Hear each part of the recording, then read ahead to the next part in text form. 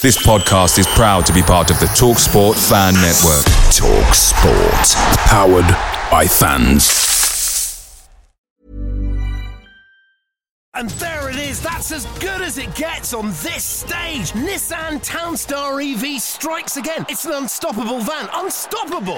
Just fantastic. You can actually see the ProPilot technology in action. Effortless parallel parking. It moves with all the confidence that comes with a 5-year warranty. And with a bench full of all-star van experts, there's real strength in depth here. That's all-star quality. Search Nissan Townstar EV and visit your local all-star van centre to see for yourself.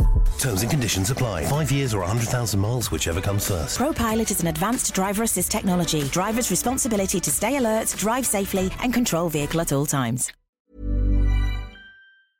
The TalkSport Fan Network is proudly supported by McDelivery, bringing you the food you love. McDelivery brings a top-tier lineup of food right to your door. No matter the result, you'll always be winning with McDelivery. Order now on the McDonald's app and you'll get rewards points delivered too. So that ordering today means some tasty rewards for tomorrow. Only via app at participating restaurants. 18 plus. Rewards registration required. Points only on menu items. Delivery fee and terms apply. See mcdonalds.com. Brentford FC, come on, you Brentford, come on. Come on, you bees.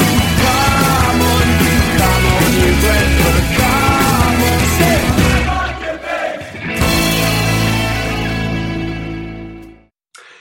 Mr. Grant, so the long close season finally starts to wane away, and we've got fixtures coming up. But what's the summer been like for you, mate? The summer's ongoing for myself because I've actually, unfortunately, not able to join you lot in the pub, joining your beers, but drinking your beers because I'm thousands of miles away on the other side of the ocean. I'm actually stateside, 98 degrees in Florida at the moment now, having a good time. You know, I actually did a mad thing. I said I was going to have a football-free holiday, and within 24 hours of being here, I saw that Jamaica got to the Gold Cup final against Mexico, and I asked my wife if I can travel 1,300 miles with her and the kids in the car up to Philadelphia to watch the final and then back again. So I've seen all sorts of backwaters of America, Charlotte, Danville, Washington. You know, it's been quite interesting actually. So it's been all right, and it's probably You've been feeding that addiction stateside. Oh, it's been unbelievable, you know, and it was quite mad. It's sort of quite World Cupish as well, the Gold Cup. There was about 3 million Mexicans and about 200 Jamaicans there, but we had a good time. And I'm now back in Florida. It's lucky that actually the nearest team to where I'm staying at the moment now, which is the new Orlando expansion team, their fixtures actually don't fit in with what I'm doing over the next few weeks, which I think is probably quite lucky for me. Oh, it sounds like it's a bit fortunate, mate. I don't think you should be going to see any other football apart from Brentford this time of year. No, not at all. But to talk about football, I did actually catch up with, and hopefully we'll talk to him a little bit later, which is Martin Ling, which is the old Orient manager and Orient player. And I was chatting to him yesterday. I'm going to hopefully interview him later on. And he's got this really strange job. He's basically part of the whole Tottenham setup who've come to America, and they're going around and they're trying to globalise Tottenham. They're trying to do basically Tottenhamisation, which is like, I mean, don't tell Banana about this, he'll go absolutely mental. But it's like Fulhamisation, but in a Tottenham way. And they come to America and they sort of say, Tottenham are the best, you must come and look at us. And they get all the kids and they do all these training camps with them and stuff like that. And he's absolutely fully Tottenhamised Tallahassee. So everywhere you go, there's Tottenham flags, banners, posters everywhere.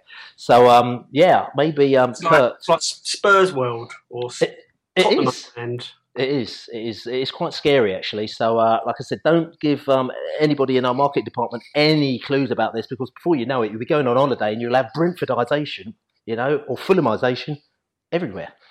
I couldn't think of anything worse, to be honest with you. But there you go. But your holiday was good and you're relaxed? Holiday was good, mate. Absolutely no football. I didn't even see one ball kicked on a television. Had a real chill time. Yeah, batteries recharged. Back in time for the first fixture of the season, so it makes me a little bit more loyal than you, I'd say. But yeah, no, I'm actually looking forward to it. I think it's been lots of to-ins and throw-ins. It's hotting up, as I just mentioned, and I think the first fixture is it's always exciting, but I'm not sure what we're going to get. But I think we will come out the traps, all guns blazing. So I'm really looking forward to Saturday, and then we've got first away game following week at Bristol City. So it's not often we get a chance to go down there when the sun's out, I don't think. So looking forward to that. So yeah, I think the new season's come at a good time for me, mate. Yeah, indeed. And like I said to you, fingers crossed. And obviously there's been a lot of activity, hasn't there? Yeah, so I mean, it's been tough trying to keep some of it down and keep on top of some of it. You know, it's it would appear that there's some big exits going to happen in the next couple of days, Bill. It does. I mean, the thing is, we talked about this back in June, and I know a lot of people were getting very excited because we kept signing players. We signed another player. We signed a midfielder, another midfielder, or a defender, and we kept on stockpiling these players. And we didn't want to say anything because obviously you know what happens as soon as you say something, everyone starts panicking.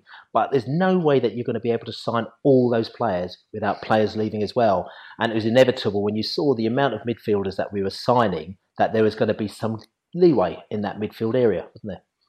I agree, yeah. But I think the loss of Stuart Dallas is, I think we will miss him. He's not many of those other wingers that we've brought in can cross the ball as good as Stu.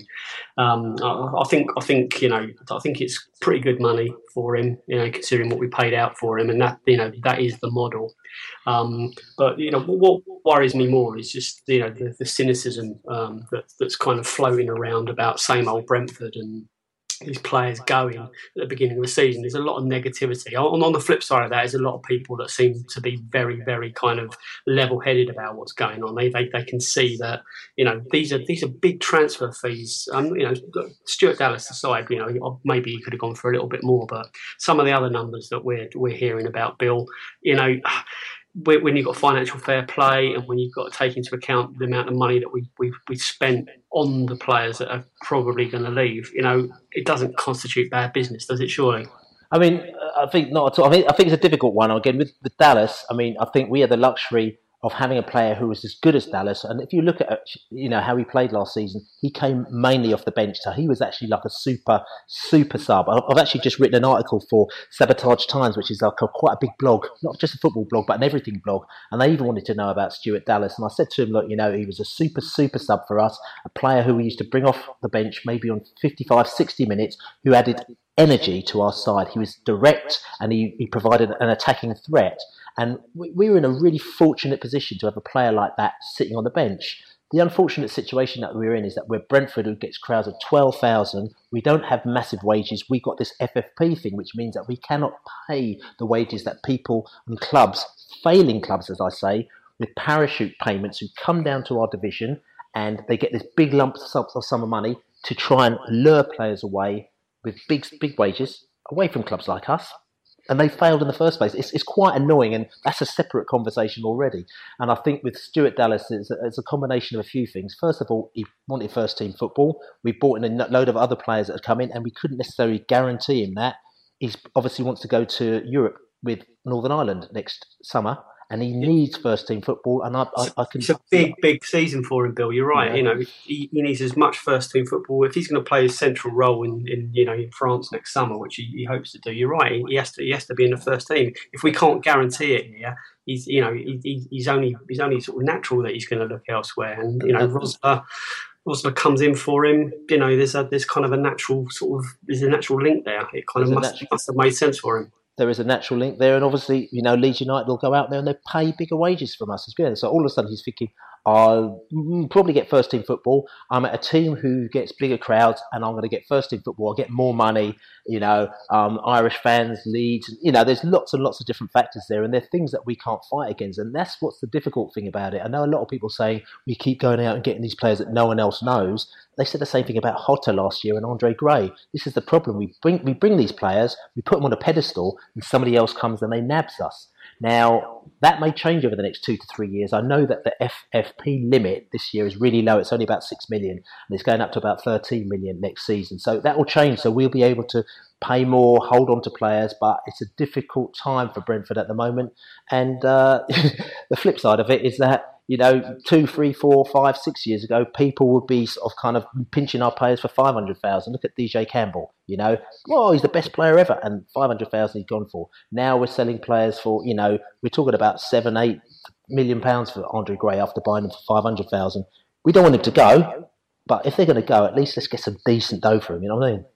Yeah, I spot on. It's been one of the most galling things down the years is to see, who we know are quality players just picked up by other clubs, on bargains, and it feels like you're raped sometimes, and that's something it's not happening at the moment. We've got, it seems we've got an owner that holds out for the right amount of money, and then when it constitutes a good deal, then sometimes you just got to wish them well. We can't keep everyone, and sometimes a player wants to go. We're not pushing them out the door. We're not saying like we've had an offer, see you later. It would appear that the agents and the players have a desire to leave. Probably the only player that's left this summer window that kind of may not fit into that is Jonathan Douglas. He seemed to have either fallen out or he's kind of he's past his best, and he's been moved on to Ipswich. Which the irony is we face them Saturday. Is that going to come back? Is the beard going to come back and bite us, Bill? I mean, I think that worries me more than anything else, actually. But it is only one game because we're still building.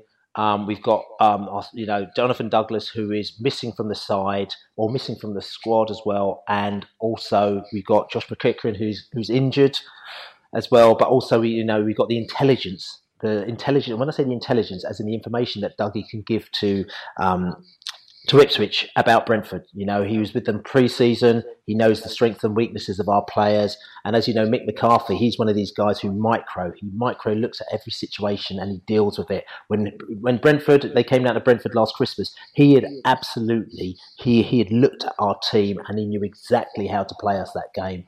And that's what really worries me. He obviously knows there's going to be a situation where our right back's going to be missing. So there's going to be probably McCormack down the right. This is no rocket science. We're not giving them any information that they don't know. So it's like, how do we deal with that situation? It may be fine. I don't know, but it's going to be a different scenario than obviously if Moses was playing at right back. And like I said, that situation worries me. Also, the thing that worries me slightly is that you remember the way that Dougie played against Leeds. He almost had a point to prove against them last season at home, and he was brilliant. So the Ipswich fans reckon that he probably won't start, so he might come on sort of in 55, 60 minutes, and that'll be an interesting situation to see what happens there. Yeah, it'd be interesting, but I mean, he hasn't had a pre-season as such, so I can't imagine he is match fit. So it may not come back to bite us at all on Saturday. We'll have to see. I'm really looking forward to getting together with the boys later on. I've got a fine selection of reprobates going to meet up in the Prince Belusha tonight. I think I've reserved a little cubicle. So we're going to be taking over a little bit of Twickenham later on to do the podcast in the Fuller's Pub on the Green. So, but Bill, you're away, but you're going to be central to the podcast over the next couple of weeks until you come back. What are you looking for this season? It's a lot of people last year were saying survival is everything, and it turned out to be a lot better than that. Is this year going to can you see it matching anywhere near last year, or is it just literally about consolidation again this year? I've got it down on record to say that this year is a consolidation record for us. I think because there are so many changes. We've got a lot of new players. I think are very good players, but they're going to have to get used to the system. We've got a new manager. Everything's got to get used to everything. Now, I might be wrong, and it may all snap into place, and it may be all really brilliant. But I'm thinking, we've had a couple of bit of unluckiness with, like McEachran, he's been injured. So we're going to go out and have to look for another central defender. We've had our right back who's gone missing, a couple of days before the end of the season. We've got people who are sniffing around our forwards and stuff like that. So we're still a state of flux. But I've been away, so I haven't seen the pre-season friendlies, but I've been catching up on all the news. I heard we played really fantastic against Stoke. Other games, we're still trying to find a rhythm in certain places, but people were very enthused about the fact that, we seem to be able to play different styles, and the manager seems to have got our way of football right, and we're still playing good, exciting football, which I think is really good. The thing I am nervous about, though, is that if we get off to a slower start than everyone expects, management starts getting nervous, the players start getting nervous, the fans start getting nervous, everyone starts to get on each other's back, and that can actually affect the team overall. And that's a bit of a fear for me, and that's a bit of a fear for everyone. I think we need to stick with it. But overall, you were lucky. We sat down with Marinus on his, it was his first day of work. First day at Brentford. We had a pleasant evening down by the river with Marinus. He's on a small little learning curve as well, or a massive one, whichever way we look at it. Do you think there's actually like too much change? There's too much, too many new ingredients or untried ingredients being shoved in there or mixed for anything other than kind of just. Obviously, I don't. There's too much quality there to hopefully worry about looking down the wrong end of the table. But is it too much to expect that we can get anywhere close to last year?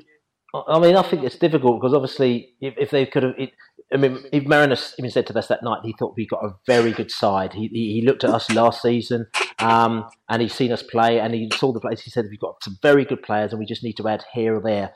He can't help the fact that agents are going to go and find their players more money elsewhere. That disrupts the side. And I thought what was interesting is when he turned around, he talked about Moses, and they asked him that Billy Reeves asked him the question straight. And pretty much he said, in a very, very Dutch way, in effect, he said, if he doesn't want to play for us, let him go.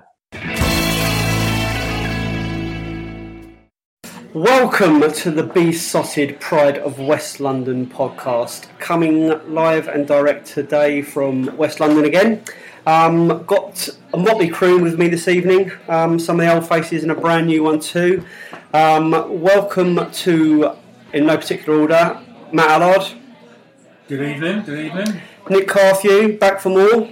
Back for another season. Making his first Besotted podcast appearance, a good friend of mine and Big B author, Mark Croxford. Hello, nice to be here. And late, and not quite here yet, but he'll join us in a second, is Martin Holland, the Dutchman, the other Dutchman, the real Brentford Dutchman. And myself, Dave Lane.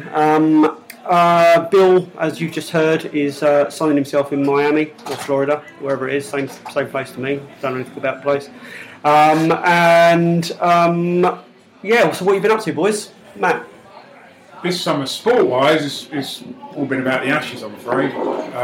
Couple of days of that was pretty cool. You had a good one as well, didn't you? Yeah, the 2 days at Cardiff when England was suddenly looked like we were in contention for the Ashes. And then, obviously, I never got to Lords, where Nick might take us up from about what happened there. But yeah, no, 2 brilliant days, the last 2 days, and suddenly it all looked great, yeah. Mark, anything happened in the summer for you, Mark? Nothing too spectacular. I was in Norfolk for a week, and unfortunately back before the Norwich game, which was a bit of a shame. You've seen a few Bees friendlies, I've seen a few of those, yeah. I think I've probably seen 4 or 5 in total, including the development squad at Biggleswade. Biggleswade, what was Biggleswade like? Difficult to find, but it was a quaint little ground, I suppose. Is the quaint. And talking of quaint, Nick. Yeah, well, I've been watching quaint county cricket, actually, proper stuff, none of this highfalutin Ashes, which is like the Premiership. I've been watching the Championship in cricket. Very good stuff. And also engaged in a bit of conflict resolution. So if Marinus needs my help with any Irishman or any other players that he's negotiating with, I'm happy to I think his Irish problem seems to have dissolved, which we'll talk about that in a minute. Me, myself... just come back from Greece, had a chill time. I've been a bit of a sad close season. I've been enjoying my Saturdays, to be honest, making the most of it because I know what's about to happen. My life is going to go straight back into fifth gear and Bees craziness. So I love it. I wouldn't do it otherwise. But it's good to be back. It's good to be getting these Bees podcasts done again. It seems like 5 minutes ago, but lots happened. I think is an understatement. The first few weeks of the close season, it was very quiet. Marinus, it seems as he did what he said he was going to do. He took the players away. He cast his eye over a few of them, and we've seen in the last week or so mostly it would appear that he's decided to let a few go. First of all, Tony Craig went off to Millwall. He was a great servant to Brentford, I think. I think it was a good move for the player. No one's got a bad word to say about Tony Craig, have they, really? So he's gone back to his spiritual home in South East London. He started his career at Millwall and was getting to finish his career at Millwall, wasn't he? I mean, he is a Millwall legend. So yeah, good luck to him. Thank you for what he did for us. Yeah, but we've strengthened. I mean, we're going to go on to the departures in a minute, but I think we ought to start with the indoor. Mark, I'll start with you. I mean, what have you thought of the recruitment during the close season? Well, I think from what I've seen of the new arrivals in the pre-season games, I think there's some real quality there. I think the centre back, the Danish centre back, Andreas Bellend or Belland, however you pronounce it, I think he looks class. He looks a real quality player. And I think what we would have desperately wanted to see was someone who could come in and eradicate those defensive errors. And I think, having seen him very briefly, he looks the type of player who could fulfil that role. So I think he looks the top one from my point of view. Gogia looks exciting, but overall, I just think the new players look as if they've each got something about them, which is what you would hope. Gogia came right. I mean, we found about him on the coach back from Middlesbrough. Stepping up from the German third division. That is some step up. But you've been impressed by what he's brought already. Well, I've been very impressed. I think, in a strange way, I'd almost say that he could prove to be a more exciting player than Hotter, because I just think he's. Hotter's a class player, but he's a nice player. Gogia looks to have a little bit of devilment about him. And he's more direct, isn't he? He is. Yeah. I read something that said that in the German third division last year, I think he was the most booked player. I think he picked up something like 12 yellow cards. I think you can almost see he's got that wild side to him as well, which I think will make him a little bit more attractive as a player. So you're not worried that he's going to come in and be like naive and a bit in awe of stepping up? No, I certainly confident. From what I've seen of him, if you saw the goal he scored against Stoke, okay, it took a deflection, but he was prepared to hit that ball from 25 yards out. I think he looks a confident, quality young player. He's quite different to Hotter, isn't he? Because Hotter will come back and play an easy ball. Yeah.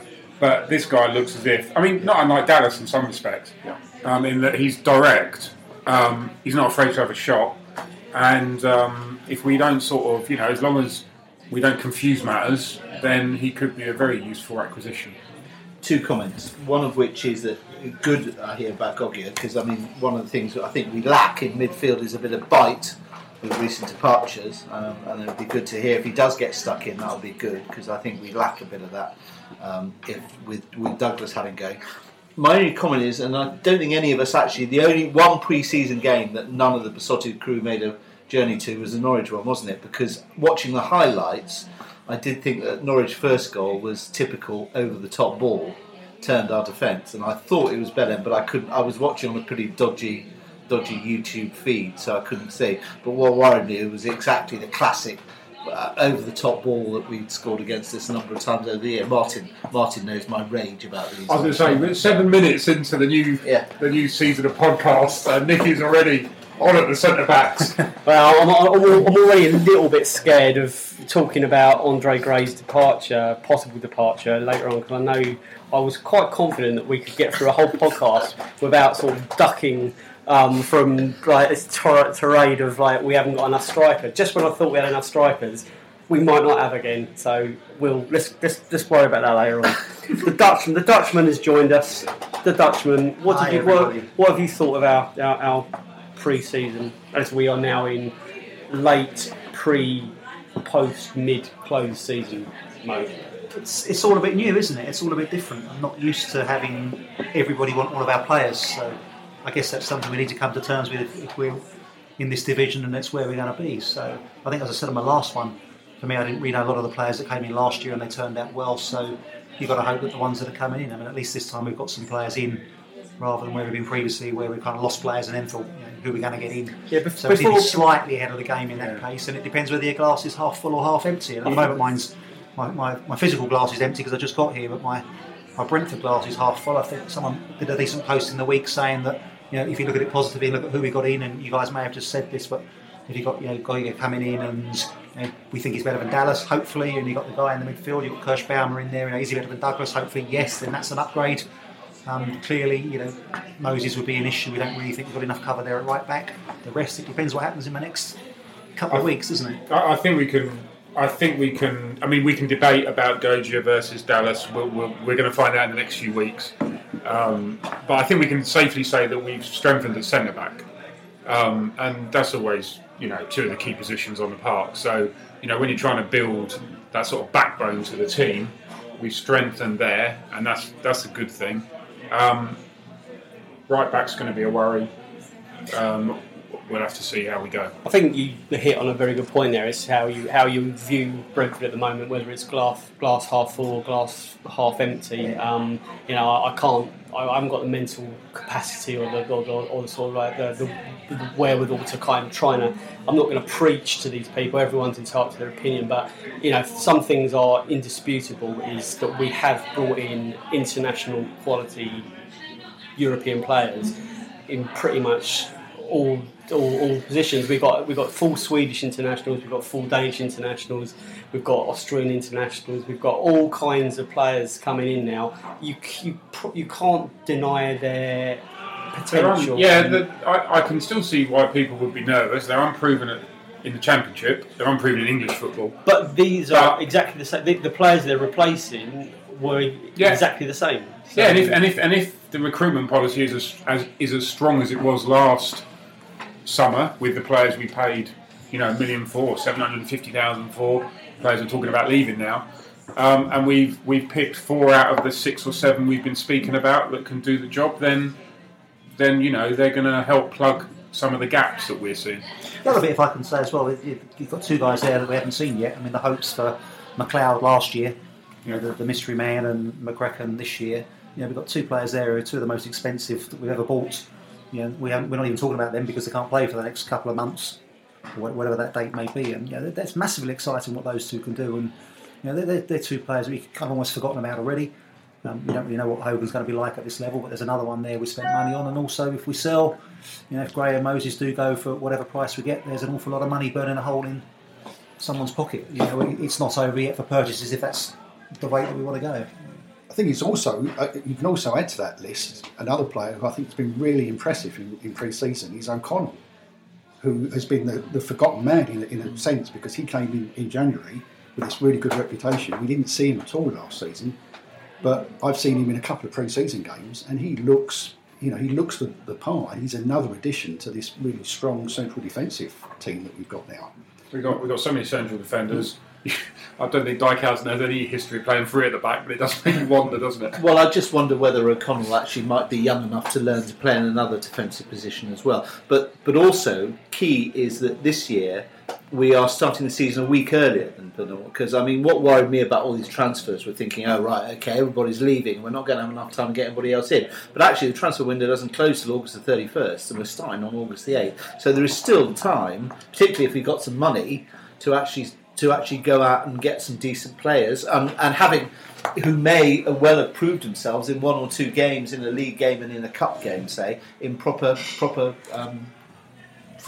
not just pre-season. I'm really keen to. I think we are certainly obviously going to speak about Moses and Gray's potential probable departure in a minute, but I'm keen to keep on a new season vibe at the moment, so we'll come back to that in a second.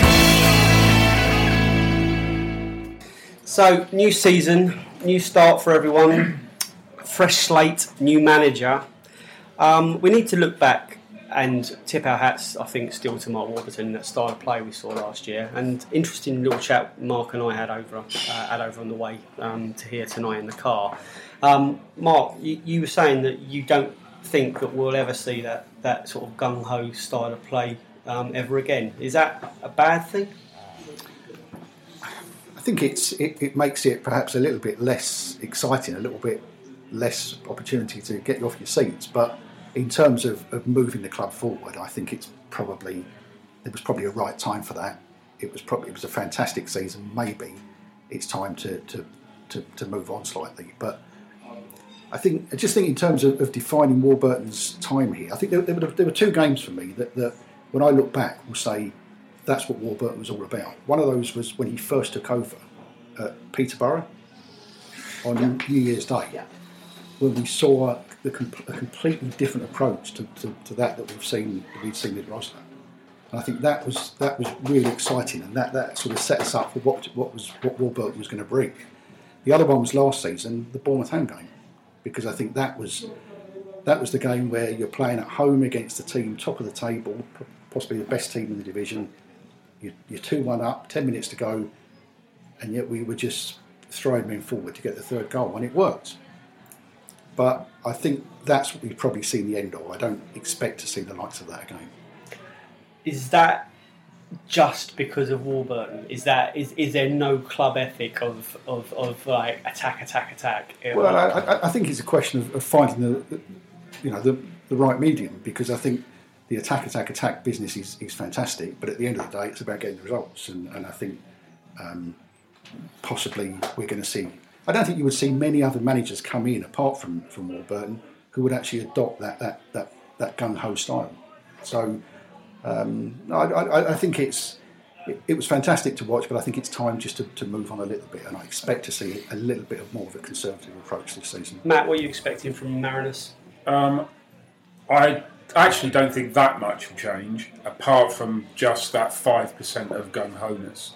I still think we're going to play more or less the same, certainly from the Stoke game, from what I saw. Slightly less potty. Slightly less potty. Maybe not be as high up the pitch when we're defending as such. But I still think we're going to move the ball around.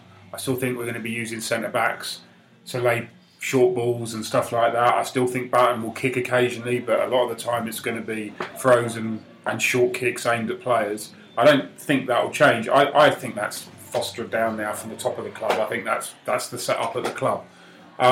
Whether we'll still be attacking the league leaders with 10 minutes to go, yeah, maybe that will change. But I think we'll probably set up more or less the way we have been doing for the last season and a half. The Dutchman, you won't be having quite as many flutters on goals in the last 3 minutes or injury time this season. I won't, and I won't be back in Tony Craig to get the first goal every game either, so there's a plus to the season for me already. Going two Marnie every week this year. I was going to say, especially when he wasn't playing. I'll have it die hard and all of that. Well, they have Will Grigg down on the slips most weeks, so yeah. I think in terms of style, I quite like the pottiness. I mean, I think last season was a very special set of circumstances that came together.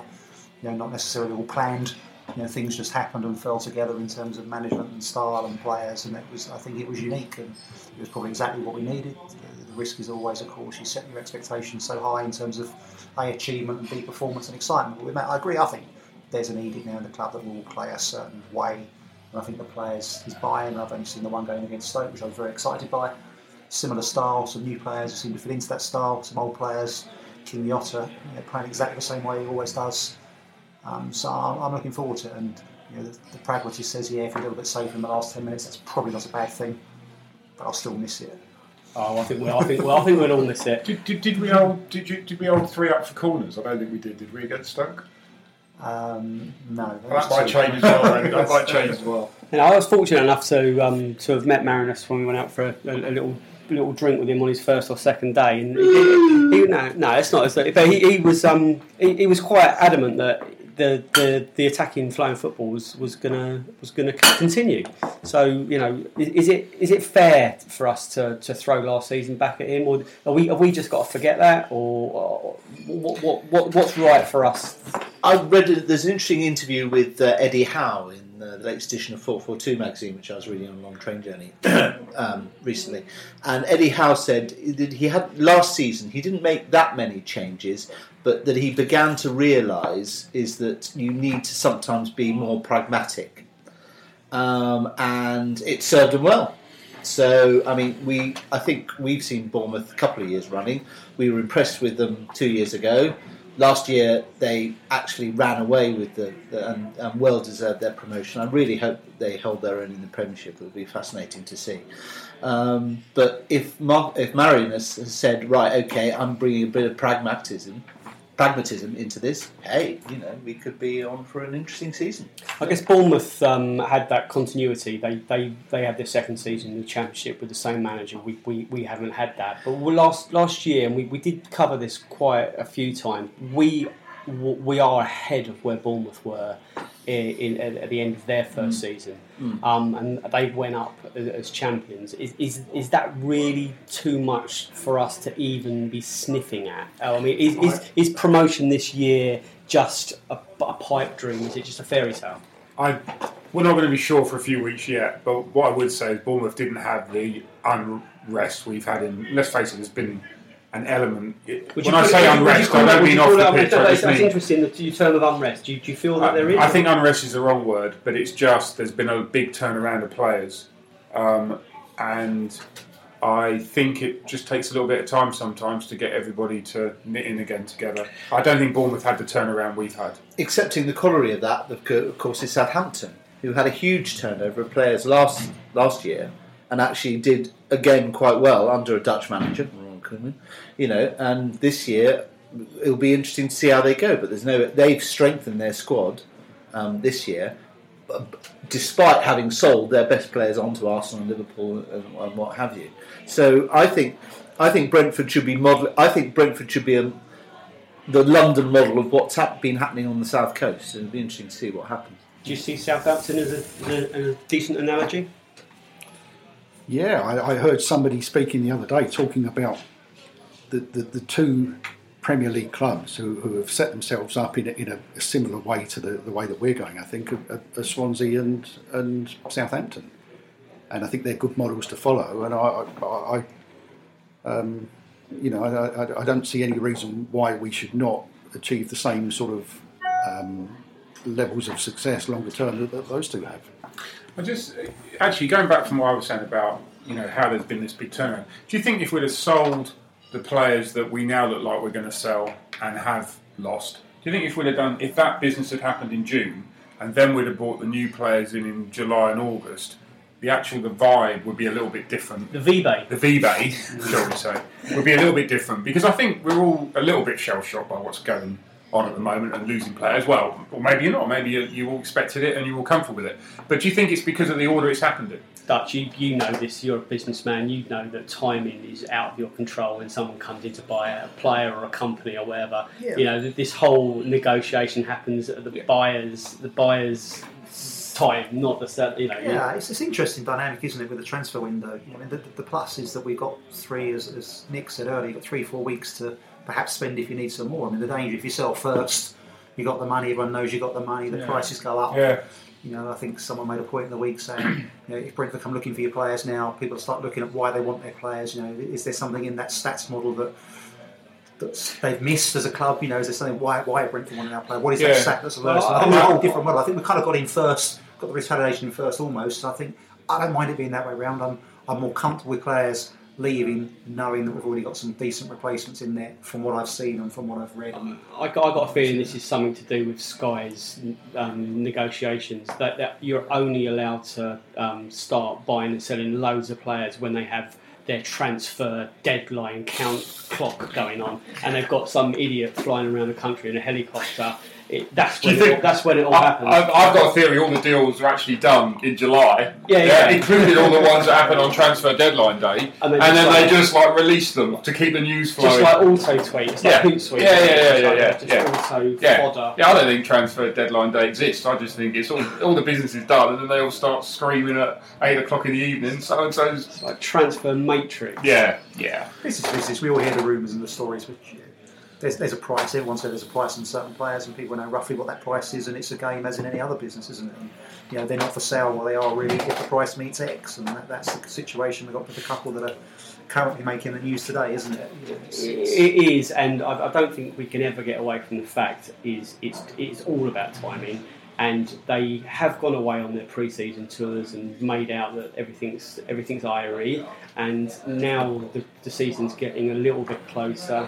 and there seems to be agent talk and transfer talk, and I think it's no coincidence, isn't it? Look, you can't knock Andre Gray for wanting to make the most of his career. I did think it was slightly ironic that his tweet today was he retweeted him praise from a very expensive watch company today, thanking him for his custom, and so obviously he needs to make a few bucks to get back his £20,000 or however much he spent on some watch. I never understand why August 5.99 isn't good enough for most people. But these guys they're in it for a short career, and they are going to make. I mean, an Andre Gray last year. The other thing I was thinking about Andre Gray is I can remember the latter part of the last season. We were all talking about Andre Gray having run out of steam and the fact that he had no support, and was he as good at forward as everybody was saying that he was? And Dave, you thought he was the best forward we've had in Griffin Park for a number of years. That was Will Grigg. Well, yeah. There's people now who don't think he's worth. When Will Grigg played for us, the comments he got about not being worth 50 pence, and now there's people moaning him, and we're offered $1 million for him, and we're giving him away for cheap. Sorry, no, we can't. Will Grigg's agent's not here to defend him this week. But what I would say about Andre Gray is you all laughed at me at the end of last season when I said if we get offered $3 million for Gray, let's take it. We're now being offered rumours of $7 million plus for Andre Gray. I say let's take it because I have enough faith in our management team, and this isn't brown nosing, to be able to go out and discover somebody else, possibly from a conference club, possibly from the second division of the Danish Superliga or whatever it is, who will be worth value. And I think what we've got to recognise is Brentford, we are going to be a selling club. And I think fans have got to get used to this, is that we will bring on players who will then command good wages, because that's what financial fair play is. Let's be honest, it's finding our place in the pecking order. Everyone's a selling club, all the way up to including the fourth place in the Premiership. There's only a certain amount of clubs that can retain their best players. And, Matthew Benham is wealthy, but he's not oligarch, and he certainly isn't an oil sheikh from Qatar or from one of the Emirates. Sometimes though, we just need a reality check and sit there. We've just turned down £8 or £9 million for 2 players, or whatever the figure is rumoured to be. Where have we come from in 2 years? We're sitting there saying, is that enough? Are we going to get 10, 11, 12? We just sort of sit back and think about what we're turning down compared with what's happened in the past. And the fact is that we've all grown up. We've all been through it, where our very best players will be sold for $250,000 if you were lucky. Mark, give us some sort of reality check on where we're at. Well, I think it's also interesting. Pick up on the point you made about Andre Gray and about we have confidence that we can bring in someone else. I think we also need to bear in mind we've got 2 new strikers in already. That if at the end of last season we'd have said we'd have been bringing in Weber and Hoffman, we haven't seen an awful lot of him, but he's got a great reputation.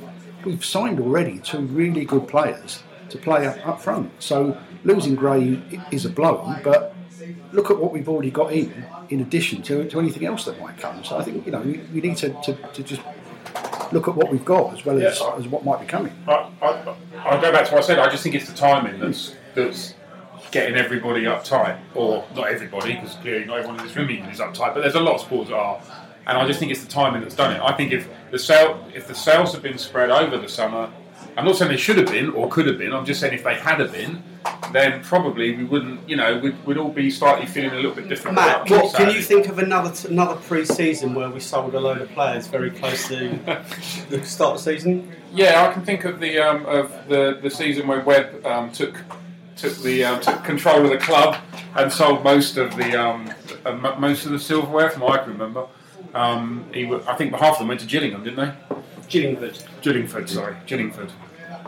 I don't think that total £9 cumulatively into 9 million, which probably just shows how far we've come. Exactly. It might have got 9 million might come in, but I'm not sure it went into the club's account. But that did feel different, didn't it? Because you went to Millwall and I had a sinking feeling walking in a Millwall that day, thinking this is going to be a long season. My only worry is that if we don't get off to a reasonable start. I mean, we've got a couple of tough fixtures. We've got Ipswich Town on Saturday, which we'll come on to later. Oxford's in the yeah, I mean, don't shrug your shoulders at that. But two home fixtures is a good start. Yeah, well, as long as we get something from it, because actually, if you then start, the crowd will start mutterings that it wasn't as good as last year, and this is not what we're expecting. I agree. The pressure grows. You will have a lot of people who don't understand the new system that Brentford are operating, writing about us, and I bet you there will be people in the press who will be only too happy to slag off this new system. It's already started, I reckon. We did touch on this at the end of last season, that we know that the press they've got their pencils sharp and waiting for a clue of the statistical model to be failing. But you're asking 100%. You're asking 100% of our supporters to be. But have you noticed? Okay, and I mentioned Sky, and I was being a bit flippant then. But have you noticed that they are using new statistical modelling? And they are relying on new, which are actually, I think, are pretty crap stats. But when they're looking at potential signings for different Premiership clubs, they're using different numbers to see how good they are. So this kind of populism of statistical data seems to be growing, and in fact, it doesn't make it look like witchcraft. It actually looks like that we are on trend. Have you noticed that, Mark? They're using Hoffman's shirt number, because that's apparently flying around, isn't it? Hoffman's shirt number? Go on. You lost me. What is Hoffman's shirt number? I thought he didn't have one, he wasn't at there. Oh, right, sorry, yeah. Oh, I didn't know about this. Is he refusing to have one? There's some mix-up of the numbers, I thought I read somewhere. He was originally announced as number 9, wasn't he? And then that number 9 was taken away from him and given back to Scott Hogan, and now he's... So it's a false number 9? Yeah. if there's one thing Hoffman isn't, it's a false 9. So it looks like Moses has definitely gone. Not been confirmed, but I think that's the writings down for that one. Gray, not necessarily. So a lot may happen between now and match day, and obviously we're recording this on a Wednesday night, so anything could happen. But if both go, which probably will happen, how does that leave us? Are we covered, Mark? I don't think I wouldn't say we're not well covered. Hoffman, I think, offers us something that we've been crying out for and have not had perhaps with Andre Gray, and that's someone who holds the ball up exceptionally well and brings other players into play. I think Gray at his best is capable of doing that, but I think we saw in the second half, last third of last season, perhaps he struggled a little bit in that respect. Hoffman, I don't think from the very limited view I've had of him, I don't think Hoffman's a 20-goal a season striker by any means, but I think in terms of his ability to bring other players into the game, I think he could be a real success. And we've got midfield players who can score goals. We lost goals in Douglas and Pritchard, but we've got goals in Hotter. We've got goals presumably in Gogia, possibly Kirschbaumer. And I think if you've got a central striker who can bring other players into play, then you stand a good chance. And I think Hoffman, whether he's the long-term answer, I don't know, but I think Hoffman can cover that position at the outset reasonably well. I mean, they are both quality players. It's undeniable. It's a lot of money if they do go. Nick, are we the other player we haven't mentioned is Vibe, and I mean, I guess I haven't seen him play, so I can't comment on him. But that's another forward. It worries me we haven't got enough forwards. I mean, it's always worried you there. Then. It's always worried me. It worried me again. If as we talk on Wednesday it looks like Gray is going, I think that we need to spend and invest the money that we'll get from Moses and Gray on another forward. We don't need another midfielder. We don't need another attacking midfielder. We need another forward because we've got good ones in Hogan, who's injured. We've got but you look down the list, we just haven't got enough forwards, and we need goals. And goals win you games. And the attacking midfielders last year, apart from some great, we've lost Dallas as well, who actually I thought would have come on more this season as well. We haven't mentioned him. I thought Dallas would have probably been a regular starter this season, much more so than he was last. So lack of goals, that's the thing that really worries me. Dutch, do we squirrel that money or do we splash the cash? I think we probably will get Spencer Moore, I would imagine. I think the up-front issue is interesting because Mark's point about Hoffman, and again, I haven't seen enough of him or Vibe to make a decision. But it's vibe.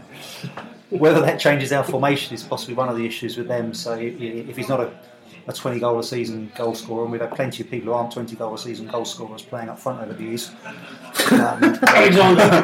that's for sure. But if he's not, it depends what the number is, I guess, between 0 and 20. Does it change the formation? Can we go with one up front, as we so often did last year, with someone who doesn't score that many goals? So that might be an issue. I think the Moses one, the right back, is an interesting one. You've kind of clearly got Linares there, and you've clearly got Mac there, who's loved by all, but people are still talking about we need a right back. So that's an interesting one. On the left side, you've got Bidwell. We've only got one left back, and everyone's quite happy because they like Bidwell, and that probably says something about the right back position, I think. So I'd imagine he'd look for more cover. I don't know whether the other centre backs can go right, whether O'Connell can go right, whether there's some cover there. But I think two decent players in every position suggests that we probably need a full-back on both sides. You're not 100% happy with Linares? I just, we've all seen him play some good bits and some not so good bits, and apparently he's come on in close season, which is always a good thing to hear. But I guess it's not whether I've rated him, it's whether the manager does. Clearly the managers haven't raised him enough to put him in the team on a regular basis, even when we had the injuries. So that's a worry. I saw him at Luton. He started against Luton, and I thought what was quite interesting is Luton obviously worked out quite early on is that he was the weak link, and they went down that wing consistently, taking on Linares. I mean, he wasn't appalling, but it was the difference between playing Luton and playing Ipswich Town, and that was what would worry me on Saturday. I'm not quite sure who Ipswich play on the left, but I'll make an assumption Ipswich won't have changed much tactically. I'd probably be looking at McCormack against Ipswich. I have to admit, at Portman Road, they did go down the left. Did they? Yeah. Well, that was Tyrone Mings, wasn't it? Who's now left. So, he was like the overlapping left back, from what I can remember. Yeah. So, right. I don't know. We'll see. I mean, they went long. I can imagine them going long ball to the left. I don't think they're going to change tactically. I just wonder if Macca might be the fit for Saturday if Ipswich haven't changed that much. Well, any team worth their salt should try a couple of long balls and over the top of our centre backs, because we still don't seem to have learned from it. I have to say. What do you think about loanee potentials? Well, I think the loan thing's quite interesting because we have plugged in the last couple of seasons a few gaps with loan players for a season as well, and it doesn't look like that's going to happen. Certainly not for the season. The loan deadline doesn't come for quite a few weeks yet. But I am wondering how attractive we are this season for getting loanees in, because we've got what you could call an untried manager and kind of an unknown coaching system, and I don't know whether that affects you a little bit in terms of the big clubs looking at Brentford and wondering if they're going to loan players out. I'm not 100% familiar with how that whole system works, but I'm pretty certain Warburton had some, had the confidence of some of the bigger clubs, and just maybe at the moment they're sort of looking at Brentford, not sure whether they'd be sending at least a player on loan for a season to us, because it doesn't appear they are. I guess it's an interesting point, but you have to hope that the reputation of the club and the way that they've treated loan players, we're told that we're well thought of by the Evertons and the Spurs for how we've done it, and I'm sure Warburton's a big part of that, but I guess we just have to hope that the club's reputation supersedes that of the individuals, and we'll see the same. I'm sure we'll see some loan players in before the season. Does anybody know where Moses actually currently is? Because he was the one that has been definitely going to sign. I'm afraid, besides stalking, doesn't know. Right? Okay, I'd be interested to know. I'd be interested to know whether he's in Yorkshire or in Humberside. I know the Besotted information flow has been pretty spot on during the summer, but we haven't actually resorted to stalking players around.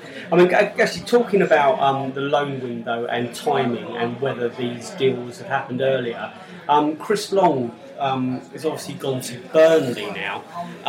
He would have been very much on our radar, Mark. So is that something where timing's kind of gone against us? Yeah, possibly. I think Long would have been an absolutely perfect signing for us. I would have loved to have seen him come here because I think he's just the type of player. He's a goal scorer, and he's just the type of player that we could have done with. I think the difficulty with loans as well. He's going back to what was just being said about perhaps Warburton not being here and having a new coach, perhaps an unknown coach in. I think the other issue as well is that a lot of Premiership clubs, we know if they're going to loan someone else, they want some sort of assurance that player is going to get regular football. And I think you'd have stood a really good chance. I think Warburton would have been prepared to give that sort of, not guaranteed, but more of an assurance that somebody would get regular football than maybe they would get now. So that does concern me a little bit, that I think somebody, a Tottenham or an Arsenal, looking to loan a player out now, looking for that player to have regular game time, may not be able to get that assurance, particularly if Dijkhuizen ends up with, as was promised to him, a bigger squad, and he talks about rotation. That may be an issue. Yeah, I mean, that's a good point, actually, because with Akpom went to Hull, didn't he? And I mean, you wonder whether actually why they need Gray if they've got Akpom, because I mean, it strikes me as that they're two similar players, or am I mistaken in that? It's funny that Arsenal, then they've used Akpom and they used Terrell in a lot of their pre-season games, and then it gets to the season and they're shipped off somewhere. Oh, we'd like to have Terrell back. He's gone to Birmingham. He's gone away, sorry? Birmingham, sorry, I missed that. Yeah. I only thought the loans, just thinking there, it's quite weird how we still talk about loans as a short-term option, whereas some of the year-long loan players are actually here longer now than the permanent ones. We're getting these guys in on 3-4 year contracts and they're potentially buggering off after one. So, some of these players aren't going to be there any longer than the Pritchards in this world. So it's maybe just the way that it's going. And, things are seasonal. Football contracts aren't worth the paper they're written. Loans aren't quite the alternative radical solution that they used to be. So when the fixture list came out at the start of the season, there was pretty much two that we were looking for, first and foremost. Fulham home and away, QPR home and away. QPR at home, it's been pulled. It's not on a Saturday at 3 o'clock. No one really seems to know or believe why the game has been pulled. Matt, why is there so much confusion over this, my friend? I don't know. I'm just one. There's all sorts of things, stewarding or whatever at Twickenham. I just wonder if it's to do with who's going to show this. What games Sky are showing on TV that weekend, and to do with whether teams are still in the Carling Cup or not. So you think when the fixtures originally came out and the clubs both had the fixtures, the police have seen the fixtures, obviously the TV company has seen the fixtures, at the time they didn't really want it, and now all of a sudden they've realised it's a West London derby and they might want to show it, and it's led to confusion. I wonder if that actually there's more than one game they want to show on the Friday night and they don't know who's going to be in the Carling Cup. I'm not defending. That's not a defence of it. But I just wonder if we're caught in some sort of weirdness. I mean, nobody wants to say why, which seems a bit. Let's not get carried away with this. Football, the Premiership and the Championship, and to a lesser extent Leagues 1 and 2, is dominated by Sky's money. And if we are prepared to be Sky subscribers, which I for one am, and I think most of the people around this table are, we are going to have to accept that Sky are going to say, we want that fixture, you are going to move your game to them. Fine, okay, that's what happens. If you're going to be honest about it, just cancel your Sky subscription. Don't go to the pub to watch the Sky games. None of this sort of stuff. No. You just get the statement that comes out of the club just says that. I mean, if that's what it is. Just say it. I mean, just say it as it is. And if you like it, you like it, and if you lump it, you lump it. That's a separate matter about the communication and the way that things are communicated. Do not try and come up with some wishy-washy excuse that isn't watertight and expect people just. If it was Bristol City at home, no one would give a monkeys. True. I think the problem is the cons. Whatever you say, I'm not giving up men and motors for anybody. But I think the club are quite happy to use the fact that the World Cup final is on that day, and I think that's a complete red herring. Unless Brentford or Rangers are in the World Cup final at Twickenham, that's a nonsense. And I think there's a little bit of convenience there that it's being kind of left. The reason is clearly not that. It seems to be to do with Sky, and I'm with Dave on this one. I think just come out and say that's how it is. The secrecy just makes people think there's something going on. I don't really think there is. I think it's that simple. The industry I come from, you should always be upfront and honest, because in the end the lie is discovered. And I suggest that's probably what's happening now. Mark, when was the last time you lied and got found out?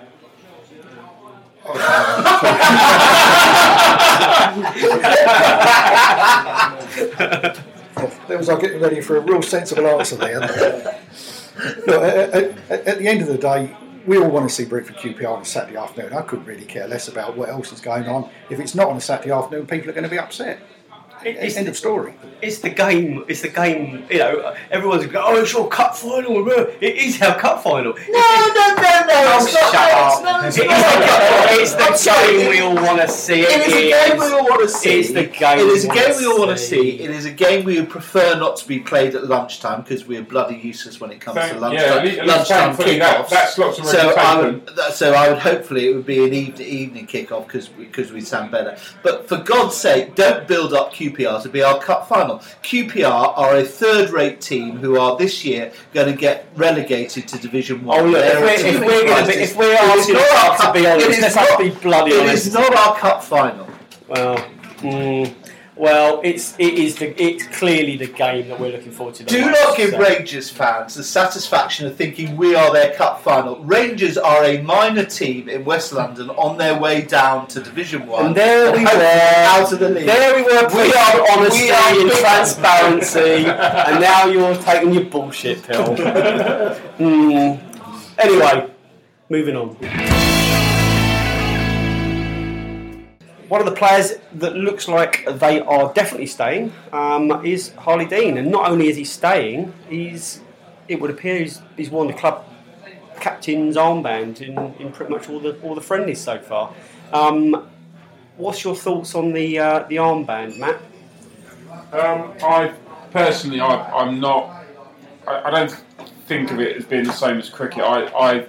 You name a captain before a game, but I'm not convinced you need to announce the club captain and then stick with that player throughout the season. I think, not so much at Brentford in recent years, but there are certain cases where someone's been made a captain and it puts, I can think of Gerrard playing for England especially.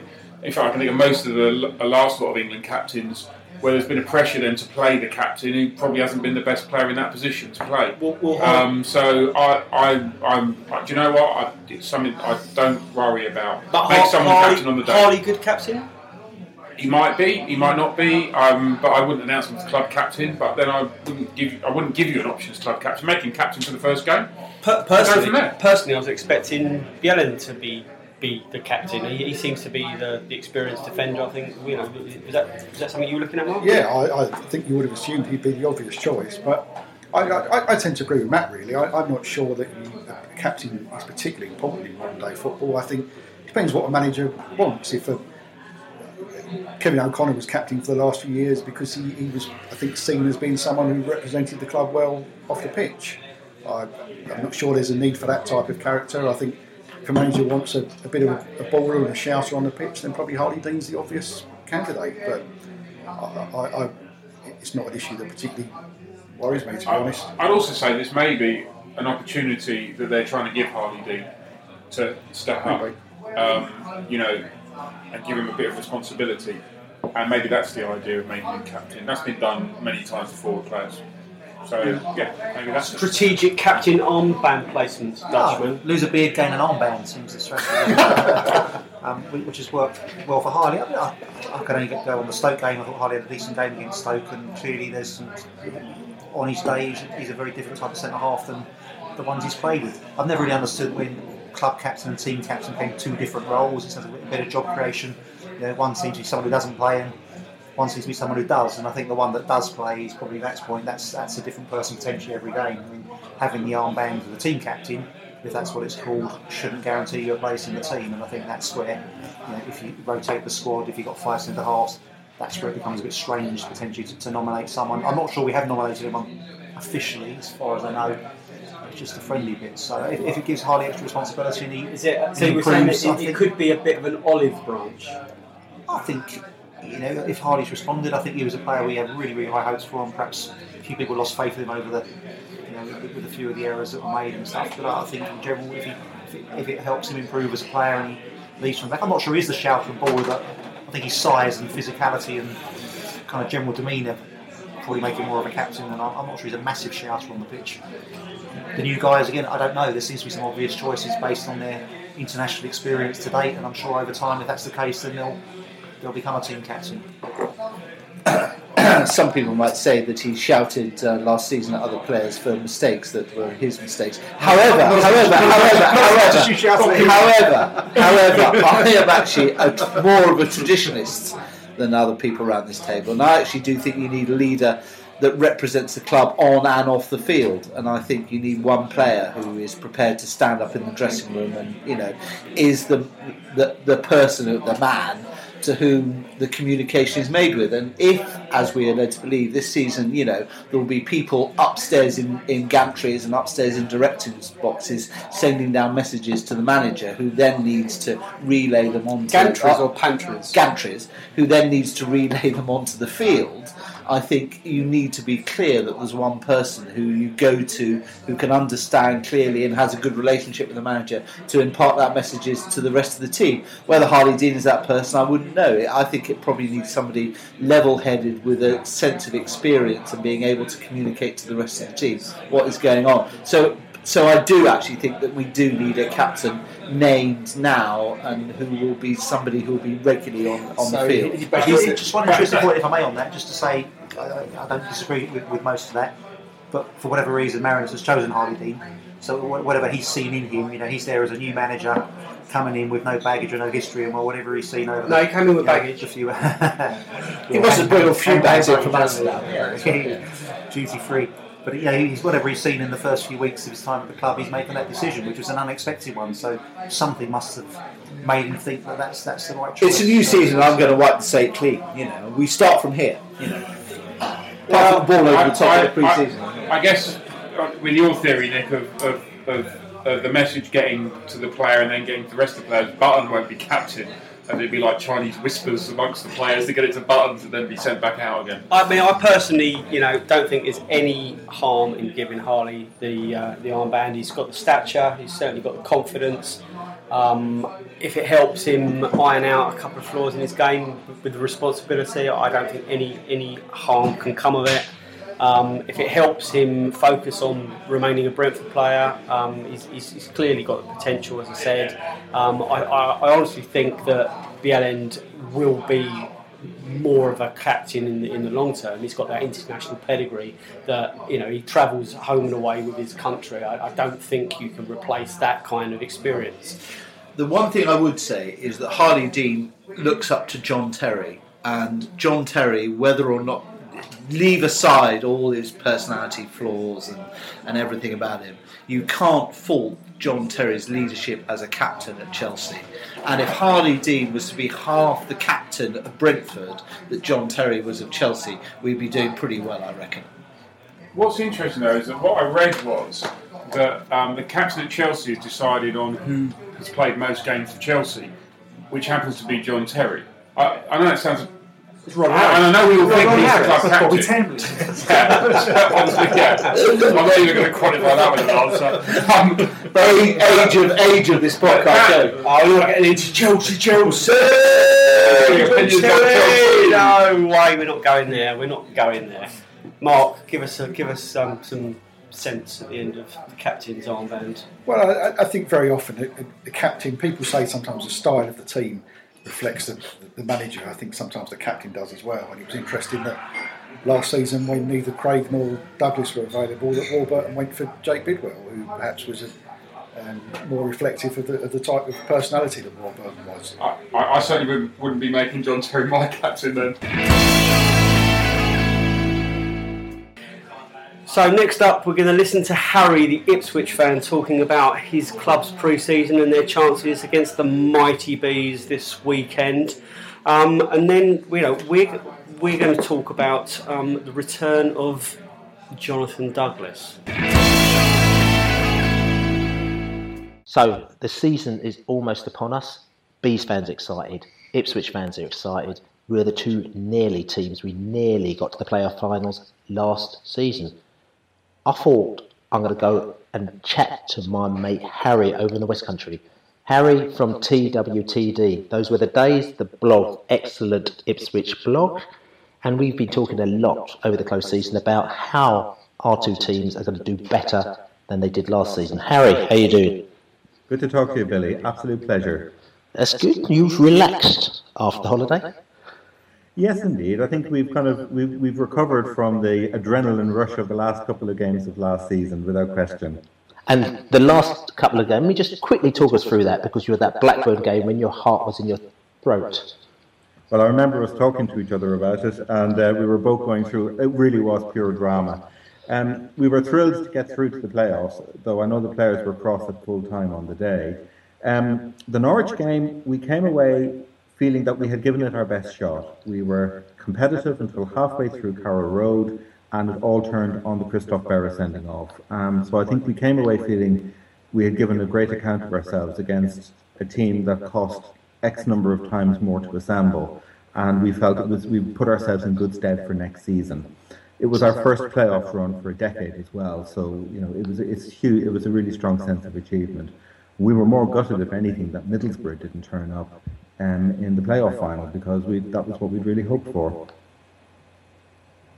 Coming into the pre-season, in terms of how things have gone, really since everyone's got back from their holiday, we've strengthened greatly, particularly up front. We've got two really good wingers, Ainsley Maitland-Niles on loan from Arsenal, who's a very strong athletic Wolves type player, if I can describe him as that. And on loan, as part of the Tyrone Mings deal, we have got Ryan Fraser, who's a really nippy left winger. And Brett Pittman is a huge bonus to us, as an absolutely lethal striker. So really our strengthening has been up front. The one defender we've brought in to replace Tyrone is the Great Dane, Jonas Knudsen. He's quite a feisty left back, and his special trick in games is a really lethal throw-in, which has been compared to that of Rory Delap. So no doubt Brentford will have had to do their homework on that one, but we've got high hopes for him, and it certainly helped stabilise the back four. Which is interesting. I mean, you've got a Rory Delap inside there. You bought these players, but you failed to mention one player you bought in, a player who was at Griffin Park about 2 days ago, Jonathan Douglas. Douglas is a very useful addition. Our midfield has been quite settled, but we have lacked a certain dynamism going forward. Teddy Bishop is a very exciting attacking midfielder. He's quite young and he runs at defenders, but we don't think he has the legs in him for a full season, and I could see Mick using him and Jonathan Douglas. Between the two of them, they will probably make up a place in the team, depending on what is needed, because Mick is a very good tactician and he will deploy a player to use a specific role. But on the whole, Ipswich fans are really delighted to see him arrive at Portman Road, and I can see him playing a really useful role in the wider squad. I'm not sure he'd start in the team, but having said that, he could well force himself into the starting lineup on a regular basis. So listen, interesting. Last season, I've got to put it straight, Ipswich wicked. When you came down to Griffin Park and you played us pretty much off the park that day, you were fantastic, really good. Went to Portman Road, not so good, but we got a draw out of there, and I think you were fairly happy with that result. Better this season or not as good? How do you reckon? I think we're stronger. Whisper it quietly.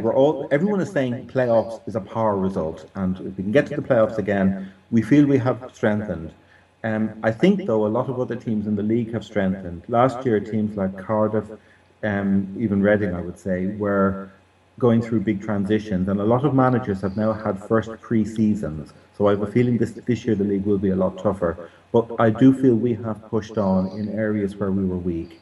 Our defence is probably comparable to last year, though we will miss Mings. But I think certainly we now have width and we have more dynamism. And Mick has had a knack of getting promoted in his third full season in the Championship in the past with teams. There's a sense within the club that this year will be the big push, that we're ready for it now. Whereas I think even last year it might have been a little bit previous. It might have been the season too soon if we had managed somehow to get through. So we are quietly confident, but we're trying not to get ahead of ourselves. And let's keep perspective. let's not assume anything for now. There's 46 long games to go, starting at Griffin Park on Saturday. Indeed. And talk about the game on Saturday. I'm going to ask you about your result, but even as we're talking, sort of news has come in that Hull seem to have bid not only for Moses Adebayo, but for Andre Gray as well. And they've upped their bid, which is quite a high number. And the question I'm asking is whether or not Andre Gray will actually be playing on Saturday. And if he isn't, that's good news for you boys, isn't it? Well, it is. Before the game, when the fixtures came out in June, I felt this was 1-1. The way our pre-season has gone, we've been scoring goals, but we've also been shipping them. And I would have had Andre Gray as a nailed-on one-goal man tomorrow, or on Saturday. So him missing I would say that is really a significant blow. It really is, because he really is a standout striker for Brentford. It'll be interesting to see if that does go through. But him missing, I think, is the equivalent of a goal. Just as Jordan Rhodes missing for Blackburn is often the equivalent of a goal. Yeah, well, we're from our end, I've got to keep our fingers crossed, because hopefully, Hull have put the bid in, but we could still hold our ground out and still hold on to that player who's really crucial to our plans. Just finally, Harry, give us a score prediction for Saturday. With Andre Gray, I would say 2-2, because he will score against us and we have a defensive Rick Innes. If without Andre Gray, as you've thrown that curveball in, I would probably... I'm very nervous about predicting an Ipswich win, but I would fancy our chances, because he will hurt teams, no question. Give us a score.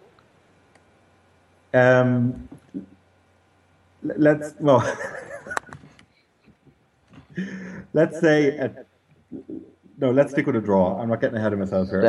Okay, I'll be happy with that draw. It's going to be a score draw, no question. I'll be happy with that draw as well, Harry. But listen, Harry, lovely chatting to you. Hopefully we can get the result that we both want. We'll be smiling at the end of the day. Well, actually, I hope I'm smiling. And I'll catch up with you afterwards. Okay, Billy. Really look forward to it. Nice one, mate. Cheers. First game of the season. Sunny day. It's going to be. It might not be. It is. It's going to be sunny and warm. Perfect pitch. It may not be. I got cut up against Stoke, apparently. But, it'll be rectified. Ipswich at Griffin Park, that's a pretty good open day fixture. They turned us over big time at our place on Boxing Day. We went and survived at Portman Road towards the middle of the tail end of last season. What are you expecting on Saturday, Nick, and the return of Jonathan Douglas? Well, I don't think Jonathan Douglas is likely to start, so let's get him out of the way. And I would be surprised actually if he comes onto the pitch at all, given that he hasn't had much of a pre-season, and Mick McCarthy, would be teasing us were he to send him on. Ipswich, they looked good last season. They've lost some good players over the break. What are we going to do? I predict a 1-1 draw. The Dutchman. Yeah, looking forward to it. New season. Jonathan Douglas is a bit of a side distraction, really. We'll probably talk a little bit more about him at the end, about what he did for us. But in terms of Saturday, I don't think there's much of a relevance there. Interesting to see on their website people slating the signings that Ipswich have made and lack of ambition and buying players like Douglas from us, which is the other side of the coin. In terms for us, I still think our starting lineup, regardless of the shenanigans that may or may not be going on, will be a strong one. We've got at home a comfortable 1-1 draw. Matt, do you think Jonathan Douglas will be speaking to Marinus Stockhausen? Apparently, they've not spoken up until this point. That can't be true, can it? That surfaced in a news article somewhere, didn't it? Which sounds unlikely, because I think he was... Nick, you were at Bournemouth. Was he captain at Bournemouth? Yeah, he was captain at Bournemouth and he played, absolutely. Were they texting? Yeah. Were they maybe texting? Maybe they're doing it was signing. Yeah, maybe. Now that explains those flags that were being waved from the touchline. Semaphore, that's right. Now it all falls into place. Those hand gestures that were being made. It must have been a long holiday as well in Portugal. The old Irish hand gesture. If they didn't speak to each other during that holiday. Mark, they went on pre-season tour together. He was captain at Boreham Wood. Yep. He played a couple of pre-season friendlies. So how come this rumours happened that they haven't spoken? Well, they were in Portugal for, was it 10 days? Yeah. Can't really see how they'd have survived 10 days without speaking to each other. Maybe it was like a beardy sulk. Possibly. But no, I think a lot's been made of that. I think I just don't see any real truth in that rumour at all. I think as far as Saturday's concerned, I think we know what we're going to get from Ipswich, but we're going to have a strong team out, a really strong team, and I will be disappointed not to get a decent result. I think we stand a good chance of winning. Two teams that lost in the playoffs last year, but I think that we've got a strong enough team to get something out of the game. Yeah, I'm very positive about Saturday, if I'm really honest with you. It won't be great if we lose Moses, it won't be great if we lose Andre Gray. I just really think if there's one game of the season where you just come out of the traps and you actually go for it, it's the first game of the season. Yeah. And you know, Ipswich, their end of the season was arguably a little bit more painful than ours, because they lost to fierce local rivals in Norwich, and you know ours wasn't a brilliant end. You know, losing up at Middlesbrough. The last 15 minutes, no one could ever take that away from us. That singing, but I'm really confident against Ipswich. You know, we're going to win, aren't we, Matt? We're going to win. All right, we are. I think it's going to be physical, and we're going to have to sort of, you know, with some of these new signings, this might be quite a rude awakening to the Championship. A friend of mine who's an Ipswich supporter, the new signings, the one he's most excited about is because it's the new Rory Delap. He's a left back from Denmark, I think, who's got an amazing throw on him. This sounds like Mick McCarthy. All over. So there's a chance that there are going to be more Danish players on the pitch on Saturday than British players. What's the best rude awakening you've ever had? Nick. Nick can answer that question on my behalf. He can talk about my rude awakening, but he can answer on my behalf.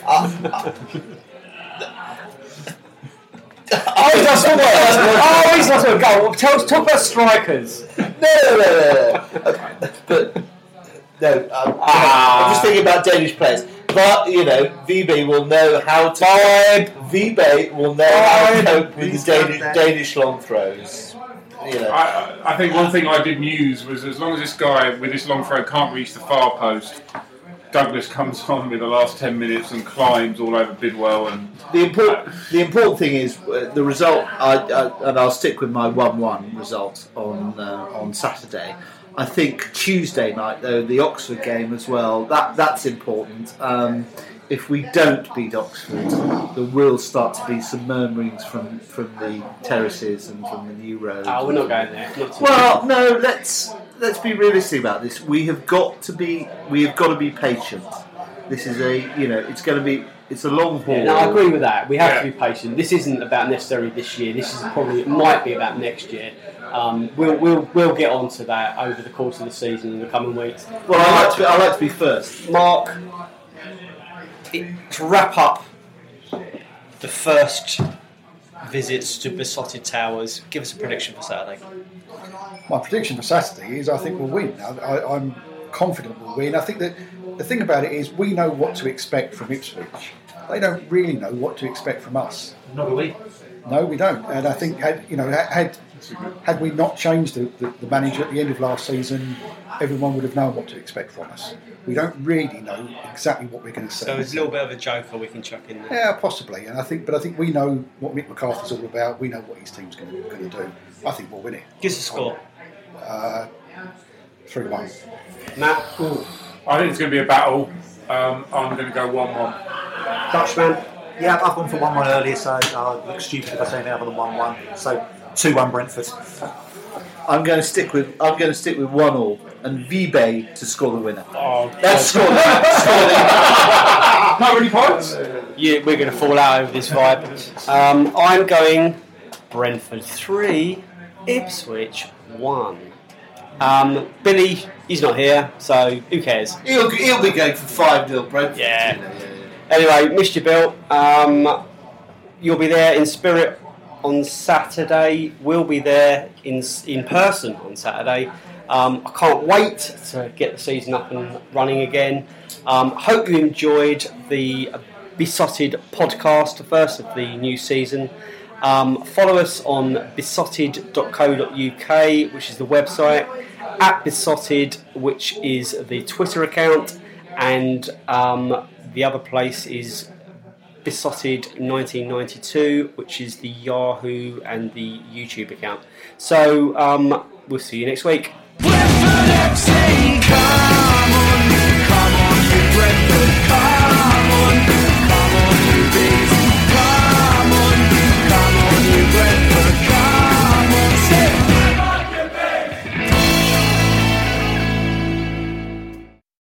Away days are great, but there's nothing quite like playing at home. The same goes for McDonald's. Maximise your home ground advantage with McDelivery. Order now on the McDonald's app. At participating restaurants, 18 plus serving times, delivery fee and terms apply. See mcdonalds.com. And there it is, that's as good as it gets on this stage. Nissan Townstar EV strikes again. It's an unstoppable van, unstoppable. Just fantastic. You can actually see the ProPilot technology in action. Effortless parallel parking. It moves with all the confidence that comes with a 5-year warranty. And with a bench full of all-star van experts, there's real strength in depth here. That's all-star quality. Search Nissan Townstar EV and visit your local all-star van centre to see for yourself. Terms and conditions apply. 5 years or 100,000 miles, whichever comes first. ProPilot is an advanced driver assist technology. Driver's responsibility to stay alert, drive safely, and control vehicle at all times. This podcast is proud to be part of the TalkSport Fan Network. TalkSport. Powered by fans.